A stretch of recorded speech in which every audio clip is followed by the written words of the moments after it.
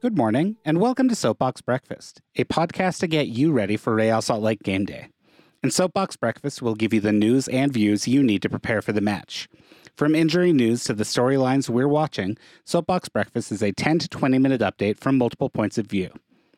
Real Salt Lake plays their first home match of the season today, hosting rivals Sporting Kansas City at 12 p.m. Mountain Daylight Time. Last week, RSL beat Minnesota United on the road in controversial fashion, with David Ochoa stealing headlines after the 2-1 RSL win. Anderson Julio scored both of RSL's goals, with Rubio Rubin the provider twice in their club debuts.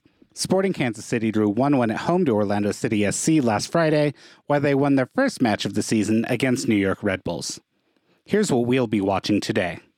Good morning. Saturday morning. It's Kyle Sipple here. I'm sitting down here with a nice cup of coffee from an undisclosed local roaster.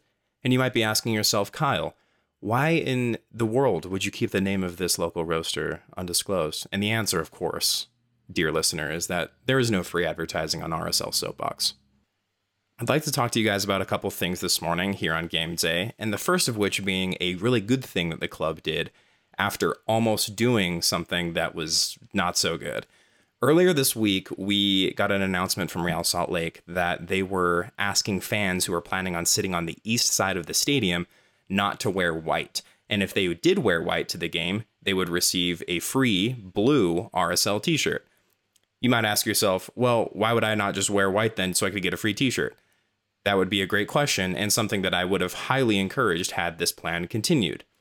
The reason for this plan, though, was because the broadcast was planning on having digital advertisements on the east side seats for Adidas, for MLS, for WCF Insurance or whatever, and fans who are wearing white would be interfering with those digital advertisements.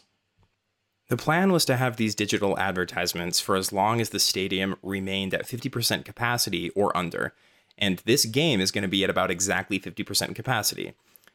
This announcement was met with a pretty big variety of responses here. Some were happy that the club was making money through advertising, but others, and like myself, were kind of a bit annoyed at the prospect of, Real Salt Lake selling a really beautiful new white away jersey that they've been pushing really hard lately, rightfully so, and then basically telling fans that they couldn't wear that to the opener if they were on that side of the stadium.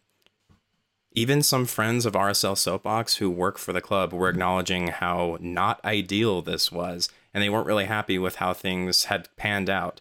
Because when someone's watching the broadcast, they would love to see the fans in the stadium enjoying themselves, and having digital advertisements placed over these fans, not a great viewing experience and not ideal at all. But fortunately, Real Salt Lake in 2021 is a very different club and organization than it's been in the past. Interim President John Kimball announced yesterday in a press conference to some reporters that he was just doing away with the digital advertising plan altogether, and that there was no need to not wear white to the game, and that you could buy that new white jersey and wear it to the game if you'd like and not have to worry about putting something else on over it. And those t-shirts that they had ready to give out to everyone, now for the first 2,500 fans who show up to the game today, you get one of those t-shirts. This may seem like a pretty small thing, but I don't think Real Salt Lake fans are used to having their opinions heard by ownership, by the front office, or anything like that.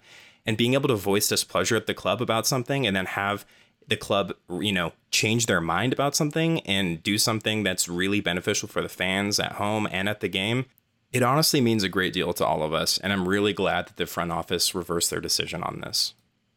And the last thing I want to briefly mention to you all is that MLS announced this week that they were actually going to officially fine David Ochoa for his destructive, dangerous, and just torturous punt of the ball into the Minnesota Wonderwall over the weekend, where Real Salt Lake beat them 2-1. I don't think this is a great deal surprising to anyone, but I will say everyone should keep an eye out for the next time Real Salt Lake plays Minnesota to see if Major League Soccer uses video footage of David Ochoa kicking the ball into the Wonderwall as promotional material for the game, because that's truly peak MLS. The good news, though, is that it's game day, it's home opener day, and I hope to see as many of you there as possible, and I would love to see us get a win today. Hello everybody, Ian Knighton here.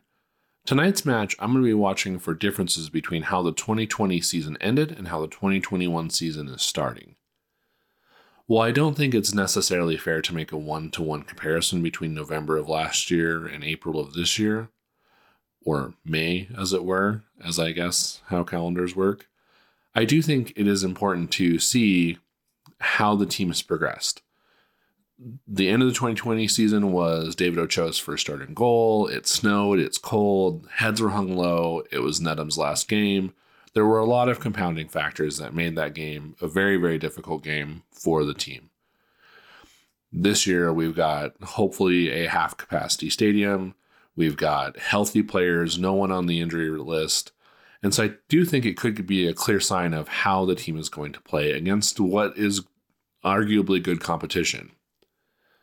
Now, the fans being in the stadium could also give Real Salt Lake an edge, and that will be fun to see. But really, I just want to see if what we saw against Minnesota, as far as being able to pick apart a defense a little bit, being able to spread people out, will work against a team that is arguably better defensively and has shown time and time again that it's very hard for Real Salt Lake to pick apart.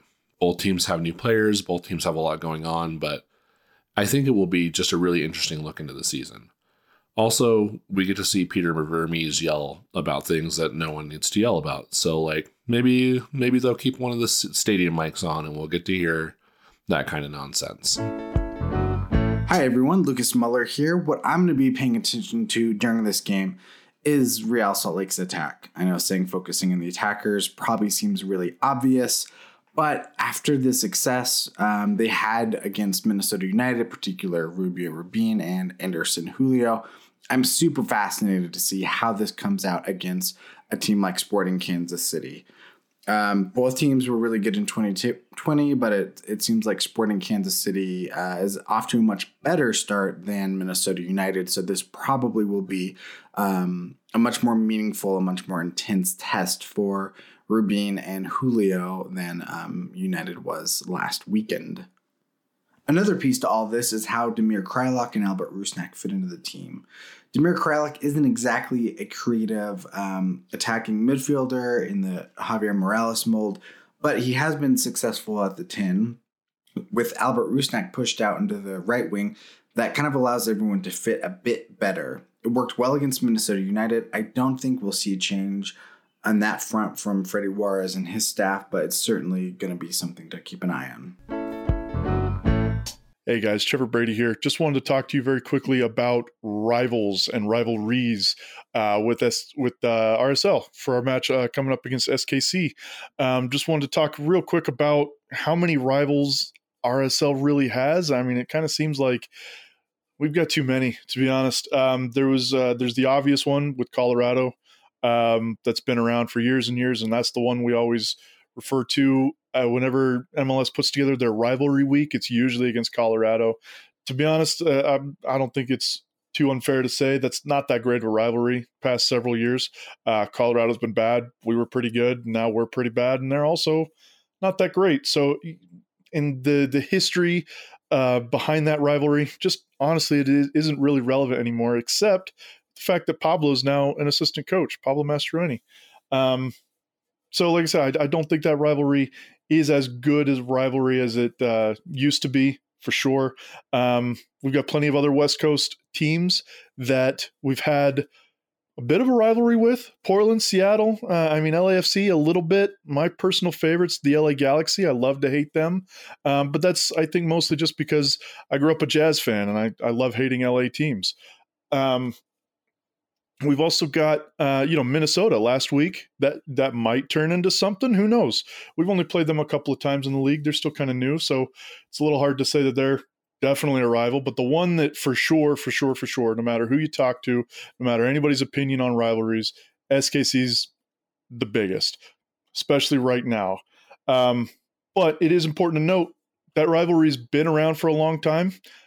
But a lot of the cast of characters has changed for RSL, especially with our coaching turnovers and just our player turnover. We've had a bunch of players that have retired that were an important part of that rivalry that just aren't really with the team anymore. And I think it'll be fun to see if that rivalry continues. SKC still has Roger Espinoza, the dirtiest player in the league for sure.